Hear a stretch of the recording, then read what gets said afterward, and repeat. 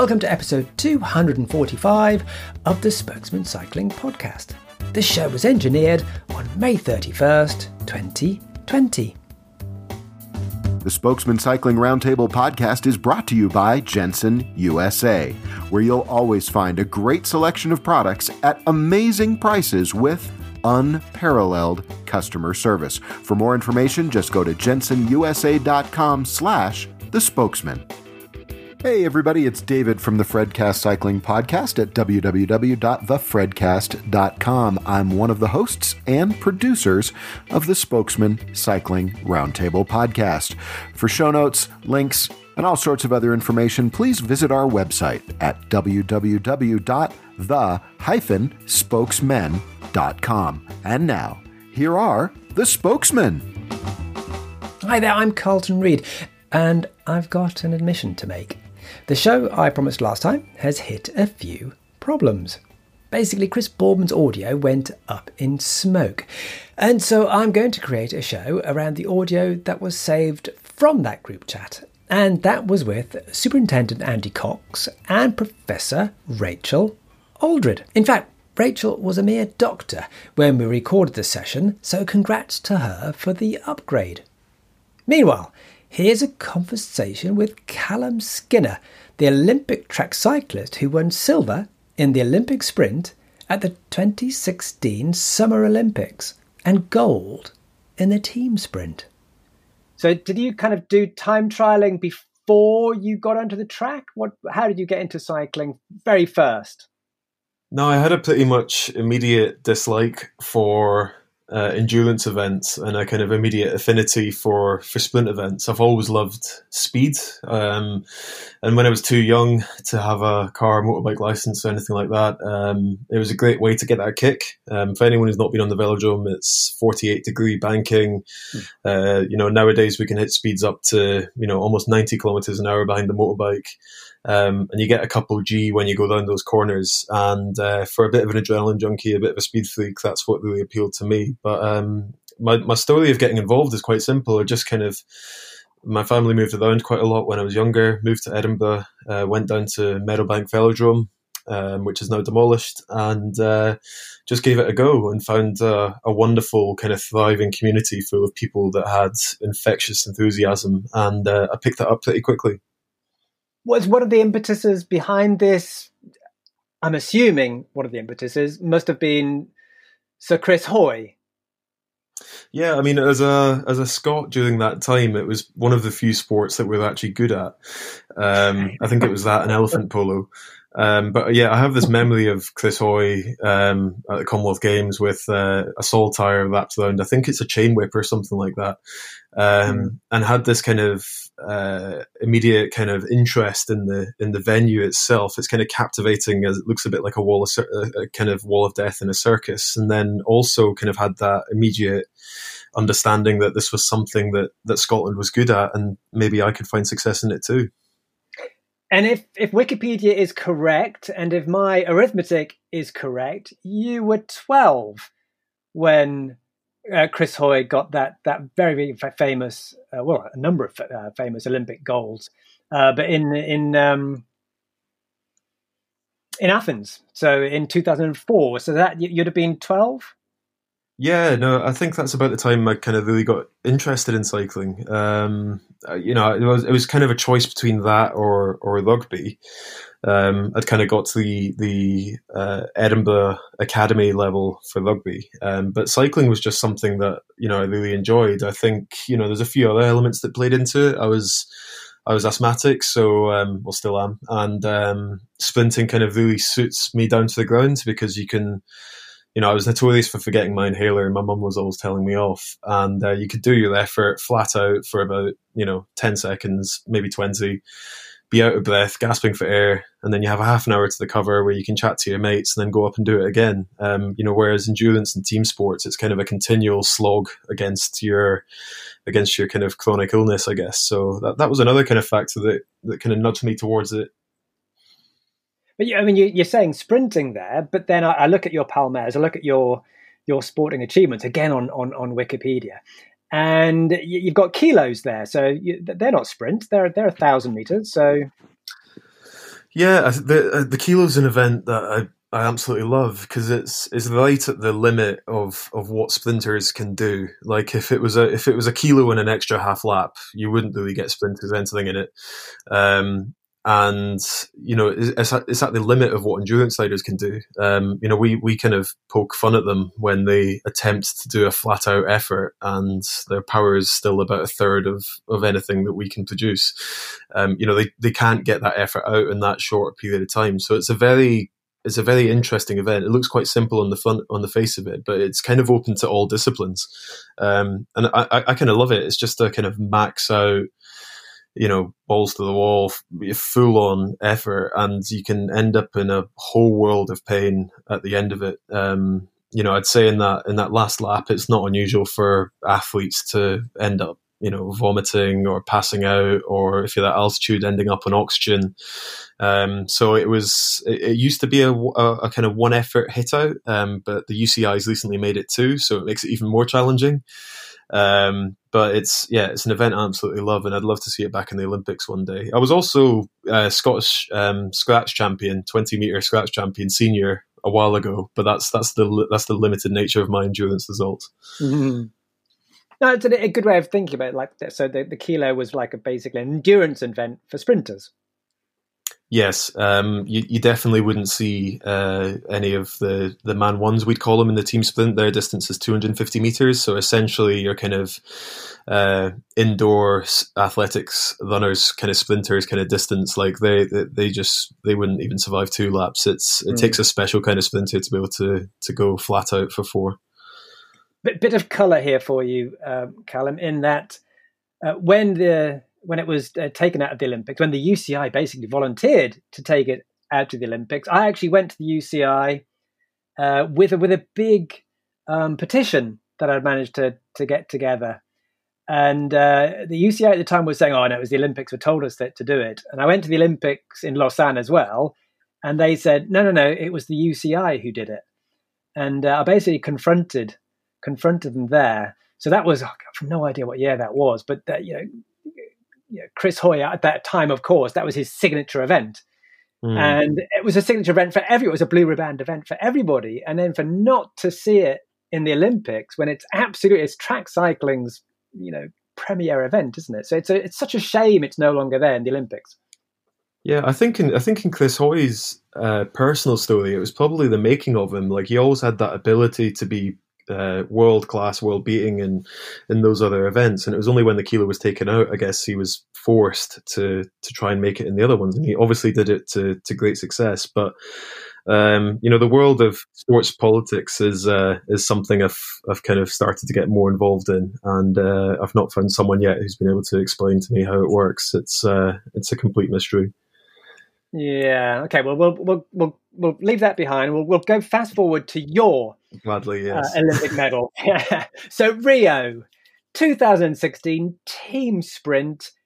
Were you the favourites? You're Brits. You're cyclists. You've got to be the favourites. Is that was that the what was happening at the time? Everybody expected, of course, you're going to win. No, we weren't the favourites. I think William Hill put us at like 22-1. And I think the Kiwis were on 3-1 or something like that. But we'd finished in 6th place at the World Championships a few months before. And for a British team, especially a team sprint, that result is devastating. So from the face of it, we were a country mile away from being even medal competitive at an Olympic Games. But Callum, we expect that. We kind of expect you to peak at the Olympics, and people almost don't care what you do, at the World Championships, because they assume, because we've been told this, is that, they're irrelevant. It's the Olympics that counts.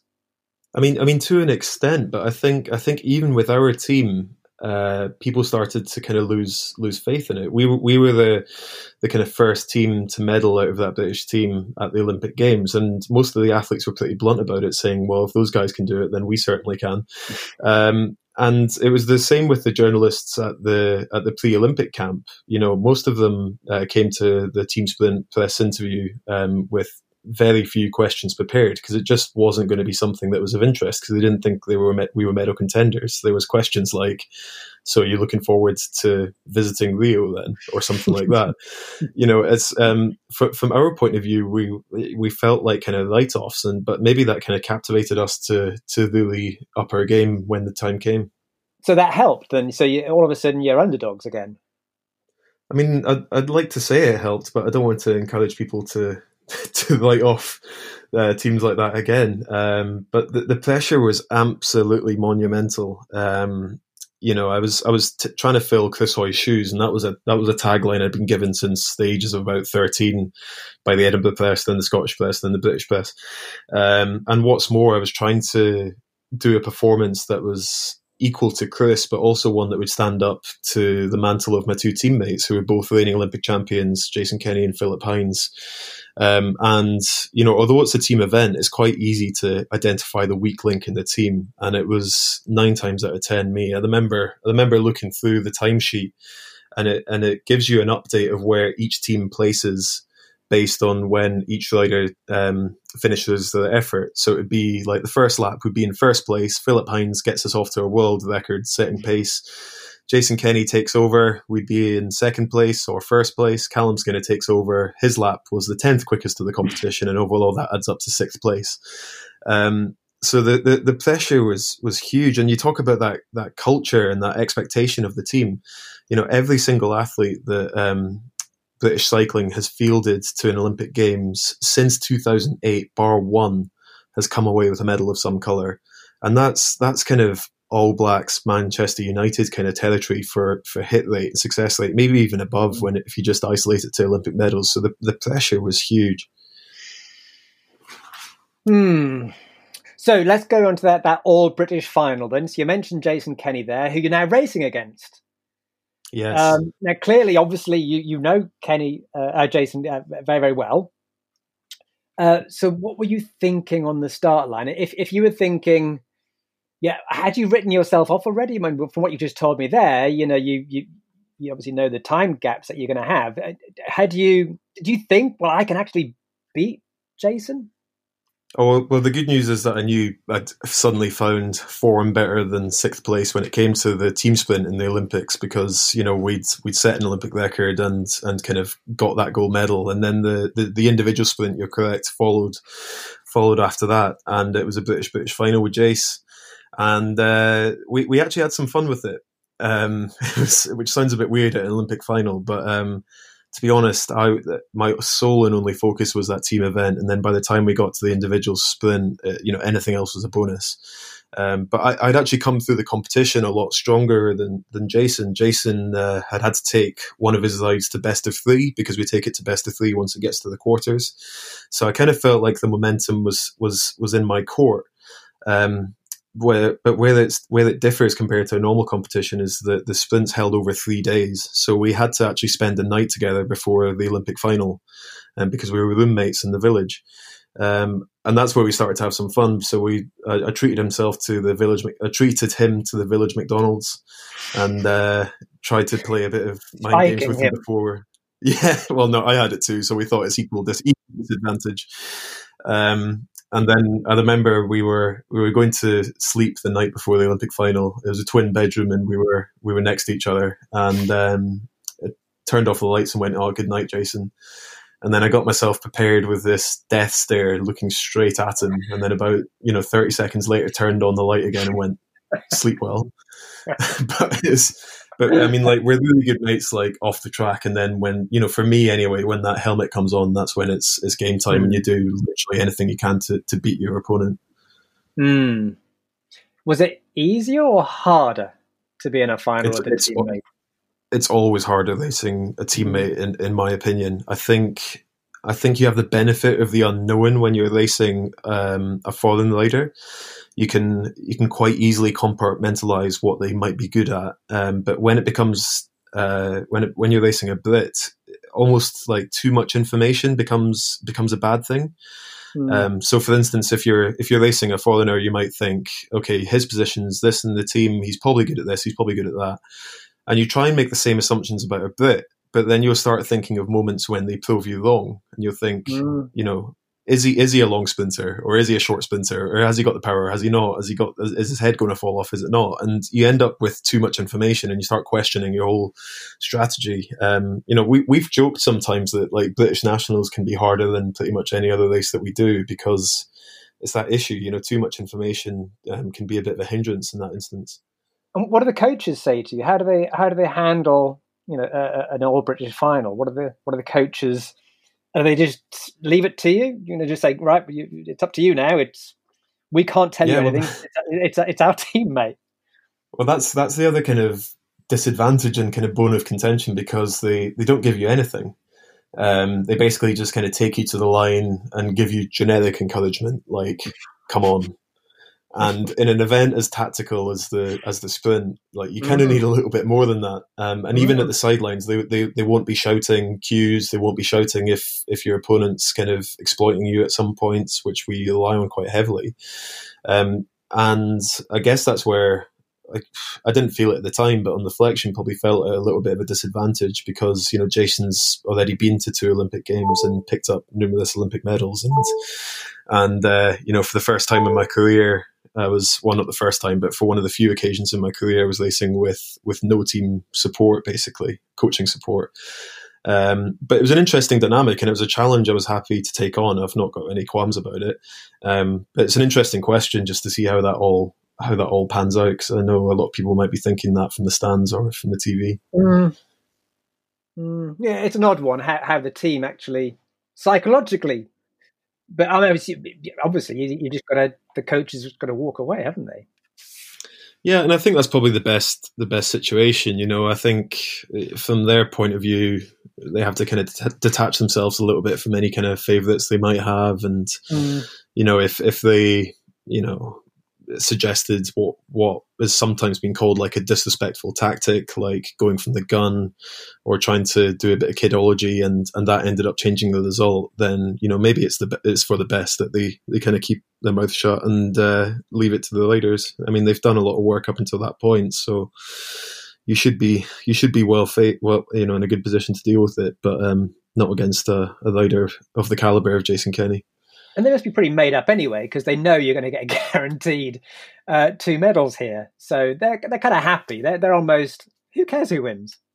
Yeah, I mean, their box is ticked, basically. UK Sport funds on medals, and they've got 2 for the and so they're pretty satisfied. But I'm sure deep down they probably have their preferred winners. Which I'd love to know, but they're far too professional at their jobs to say. So you've got a gold, you've got a silver. Tell the layman what it's like, the lay person. What's it like to, at the time, win a medal, and then now, what's it like now having that medal? Do you dine out on it for the rest of your life? How does it change your life?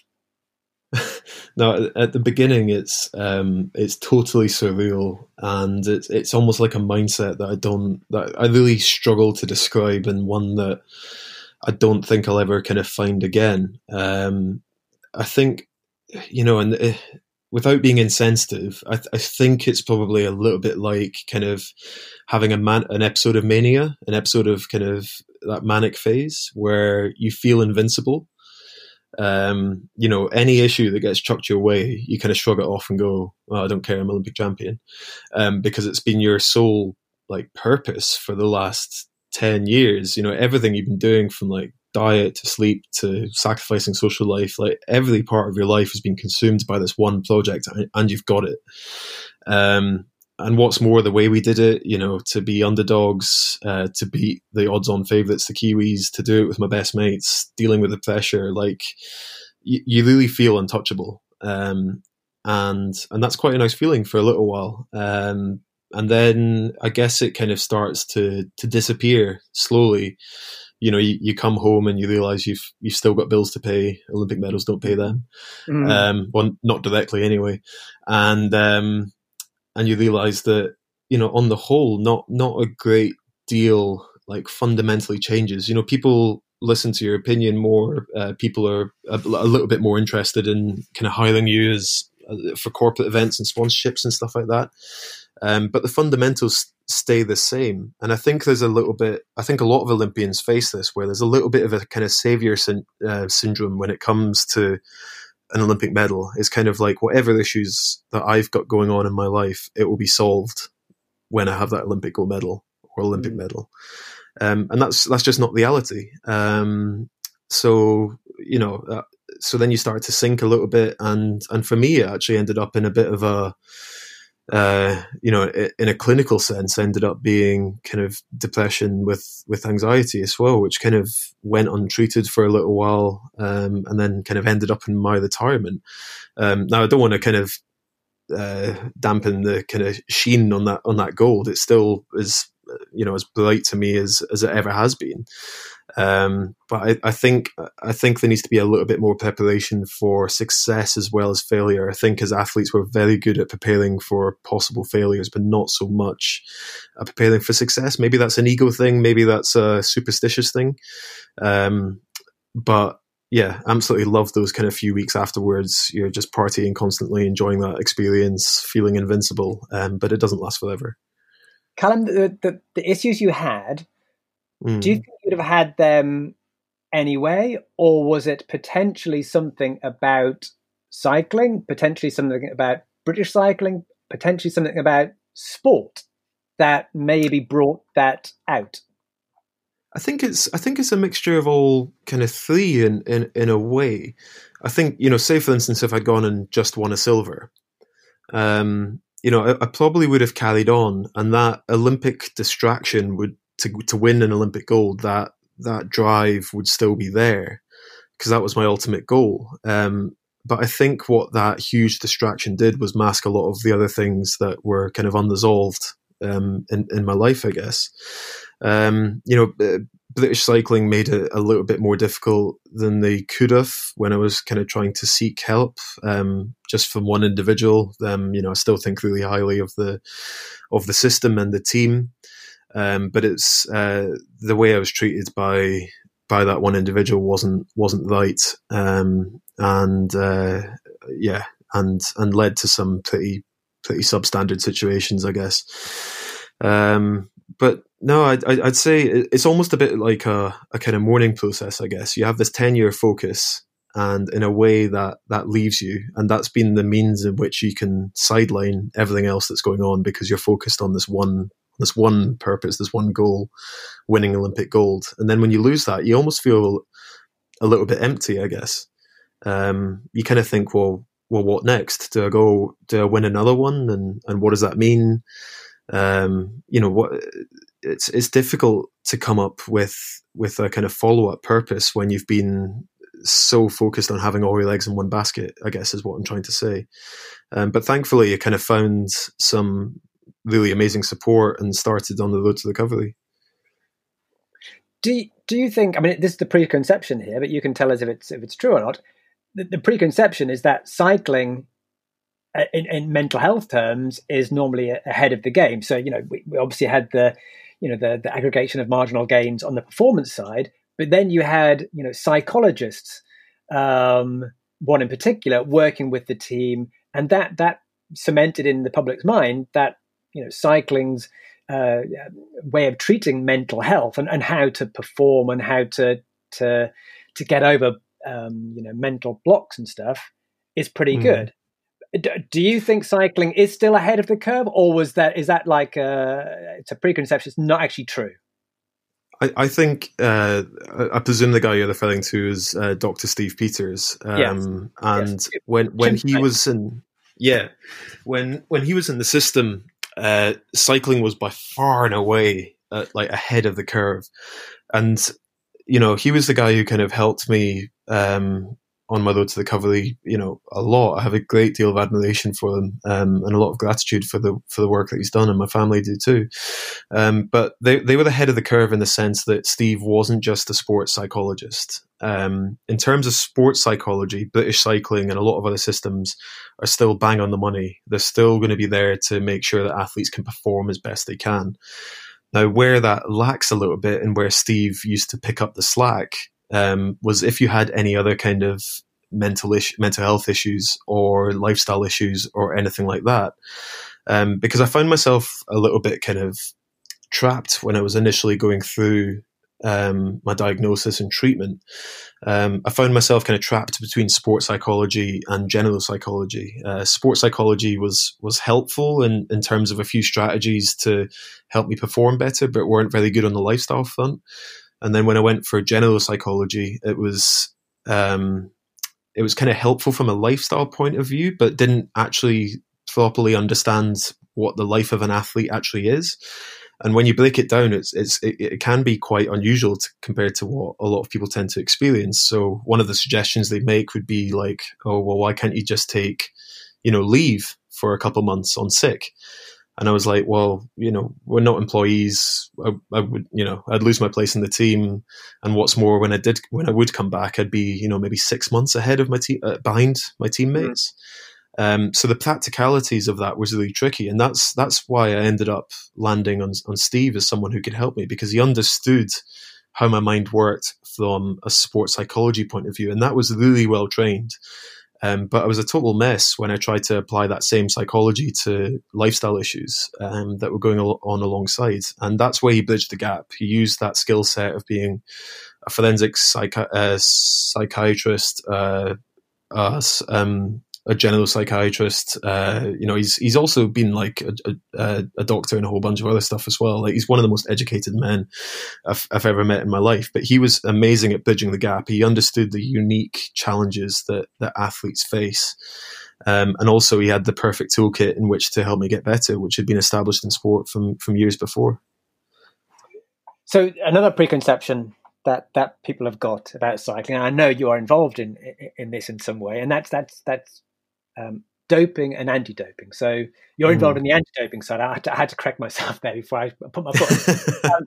So you're involved in the anti-doping side. But the preconception from people is that cycling is a sport intimately, for very well-known reasons, intimately connected with doping. So do you think we'll ever get the mainstream world to believe that cycling is a clean sport? I tell you, when I first began as a cyclist, especially given the history of cycling, I was really steadfast in saying, like, that's not going to be me. And, whatever I'm going to do it by the book. And basically, if I can do anything to try and improve cycling's reputation, then that's a good day. But I guess where it starts to get a little bit disheartening is that sometimes if you're on the British cycling team, especially with some of the recent stories that have come out, you can start to become almost a little bit guilty by association. So we've seen the controversies that have come along from, Chris Froome, Lizzie Armstead now Dynan, Dr. Richard Freeman, one of the Yates brothers, I've forgotten which one off the top of my head. And then, all of a sudden I'm sitting down watching Have I Got News for You? And they make a jibe about how all of the British cyclists are doping. And stuff like that makes me quite upset, to be honest. I think, I pride myself on my integrity and wanting to do better by the sport as much as I can. But I wouldn't say we're anywhere near kind of a new era of cycling from a public perception point of view. I think there's a lot of things that have been done really well. But the main reason why I decided to get into the anti-doping kind of campaigner world was that my medical records were hacked by a Russian state-sponsored hacking group called Fancy Bears after the 2016 Rio Olympic Games, and they published 2 TUEs that I had, which were both for asthma medication. And my response was to publish my NHS medical records from when I was younger, showing that both these medications had been prescribed then as a legitimate form of treatment by an organisation that has no interest at all in performance enhancement.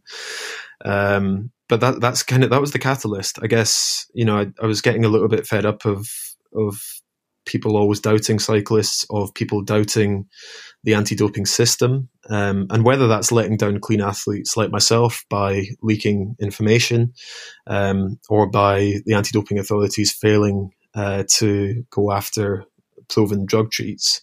It was a whole mixture of things, but I just feel like it's something I owe to the sport. It's something that needs to be better, and if there's a kid that can come through after me who isn't guilty by association or isn't tarred with the same brush, then we're going to be in a much better place. Now you're retired now, which you've touched on. You've got your own podcast. Yes. So you've got your own microphone set up there, which is great. So you've got Pod Crash, which is you and Phil, your former teammate. You bring on guests and you talk to them. And then I noticed one of your recent guests was somebody who's doing a PhD on how athletes cope with retirement. So how are you coping? And I'm not talking about COVID-19 here and how you're coping now with what we're all going through, but how are you just coping with retirement in general, ignoring COVID-19? Well, it's good you added in that caveat, because since COVID-19, everything's dropped off a cliff. But what I will say is it's been really exciting. I'd say British cycling, when I was younger, did an excellent job of finding a really driven, motivated kid who just had too much on. And one of the first things they did when they brought me down to Manchester was get me nailed in on that single focus, which was winning Olympic gold.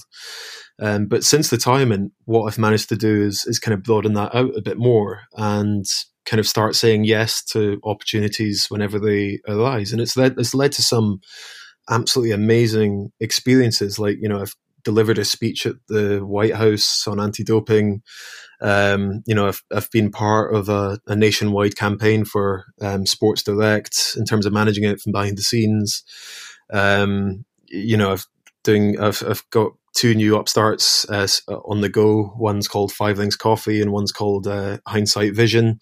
So I'm basically kind of just casting that net wide, from being, an entrepreneur to communications to marketing to anything. And I found it so gratifying to have that variety. The life of a sprinter is very, it's really quite simple. You're kind of based in Manchester a lot of the year. You maybe have, 5-6 races a year, something like that. And it can seem quite monotonous. So to bring back that variety and bring back that kind of teenage, scattered but driven approach is really interesting. And I guess the next step for me is to try and narrow that down and find that next Olympics, I guess. But it's been an incredibly exciting and gratifying time, especially when you find an employer or a contractor who sees the value that you can bring to that organization through your athletic experience. So you mentioned next Olympics there, but that was like an Olympics kind of goal, I'm assuming, that you were talking about there. Yeah, metaphorical, yeah. Yeah, the next Olympics, genuinely next Olympics, and this can now segue back into COVID-19, is cancelled in effect, or delayed by a year. So people like Phil, I'm sure you're in touch with other athletes, not just even cycling athletes. Their life is turned upside down now, because their goal of going to Tokyo is now, well, pretty much evaporated. So how do you think people that how do you think they're coping? I think it's varied across the spectrum, and I really feel for all the athletes out there, because we're starting to see quite a few concerns being raised from a whole range of spectrums. We're looking at kind of physical health, because these guys are still pushing themselves as hard in training, but don't have any kind of physiotherapy or medical support. Mental health, because most of these guys are used to being part of a team, and they've lost that date in the summer, which was going to be the highlight of their career. So it's a really challenging time for a lot of these athletes. And then we still have the uncertainty that the organising committee have said that the Olympics won't be postponed again, which is basically code word for, if we do have to stop it because of COVID-19, it's likely to be cancelled. So it's a tough time. And, I'm not saying that, poor athletes, because I appreciate that a lot of people are suffering from the COVID-19 situation, far worse than they ever could be. But what I am saying is just to appreciate, the level of stress a lot of these athletes are under, and extending an event like the Olympics by a year, might seem like something that most athletes can take on the chin, but it's especially for the more niche disciplines, the more niche sports, it's going to be a big struggle to keep on pushing. Because as we were talking about before, you prepare for an event, and you're literally on a 4-year cycle in effect. And I think it's hit goals each year. Yeah, and I think it's something that maybe there's a little bit of misunderstanding with the public, because I remember when I was getting ready for Rio, maybe a few months out or something like that, people will have said, oh, you must be training really hard now then, because the Olympics is just around the corner. And, politely, I'm kind of saying, no, this has been like a 10-year project. This has been, 10 years of like blood, sweat and tears for what's essentially going to end up being a 44-second on the track. 44-second effort on the track. So, the level of dedication and focus doesn't ebb and flow as much as people think just because the Olympics is coming along. It's, for a lot of people, it can be a life goal. Talking about other life goals or other life skills, how big a part does cycling play in your life? So I'm not talking about going faster, round and round in a circle. I'm talking about, do you use cycling for everyday transport? Yeah, no, of course I do. I think that's been one of the real positive elements of my recovery. I think, obviously at the Olympics, I was pretty, in love with the sport of cycling, and before that as well. Then I kind of started to fall out of love with cycling. And luckily, kind of through my kind of rehab, I've found that kind of childhood love for it again. And I've got a really kind of beat up old pub bike, I call it, which I just go and pot around the neighbourhood on. I've started crashing a bit more, which is unfortunate. I'd say in the last kind of 10 years, I've had 3 crashes, but in the last 9 months, I've had 2 of those 3. So I think that's maybe just a symptom of retirement, that you start to over anticipate, how good you were. But no, I still love it. Also a bit of a giveaway there. Are you like coming back from the pub and crashing? When are you? No. No, when I've crashed, I've been full lycraed up and expecting to do a couple of hours on the road. All right, okay. Yeah, there's been no drinking and cycling on my watch. As a good antidoper should be. If you should just, like, your body should be a temple, shouldn't it? Yeah, and I love the freedom of it, and that's something I found again. It's beforehand, British cycling can measure 20 different metrics that will measure specific things 1,000 times a second. So there's no hiding at all. But quite often I find myself going out without a cycle computer, without any kind of good idea about how long I want to be out for, what direction I want to go in.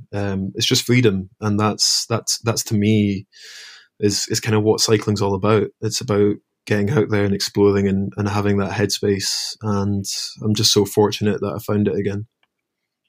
And you mentioned hindsight a few minutes ago, and I actually got an email about this this morning, so I'm clearly on your mailing list for this particular project.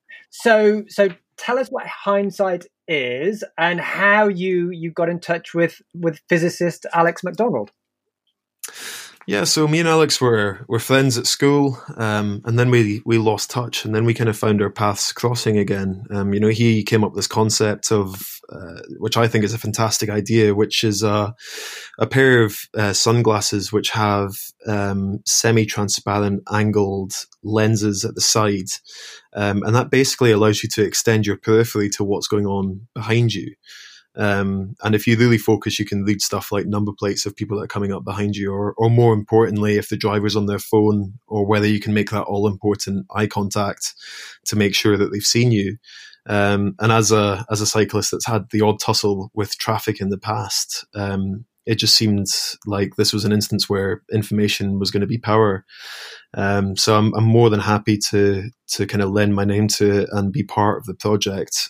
It's going to be really exciting, and I hope it makes a big change to a lot of cyclists out there, whether you're commuting, competitive, hobbyist, whatever. I think having that extra awareness is going to be key. And the best bit is it doesn't look like a safety feature. A lot of cyclists can be quite snobby about high vis vests and putting mirrors on their handlebars. But what we've got is a really simple product, which hopefully makes you safer out on the road. And it's quite an analog product in that, there are products out there. There's an Israeli pair of sunglasses with basically a camera in, and that relays it to a head up display. And when this press release came through, I'm looking, well, where's the batteries? Where I can't see the camera. Where it's like, oh, hang on. No, it's genuinely integral to the product. It's not. It's no camera involved here. It's literally smoke and mirrors in that it's a smoked lens with a kind of a. It's not a mirror, is it? It's just the surface is reflective.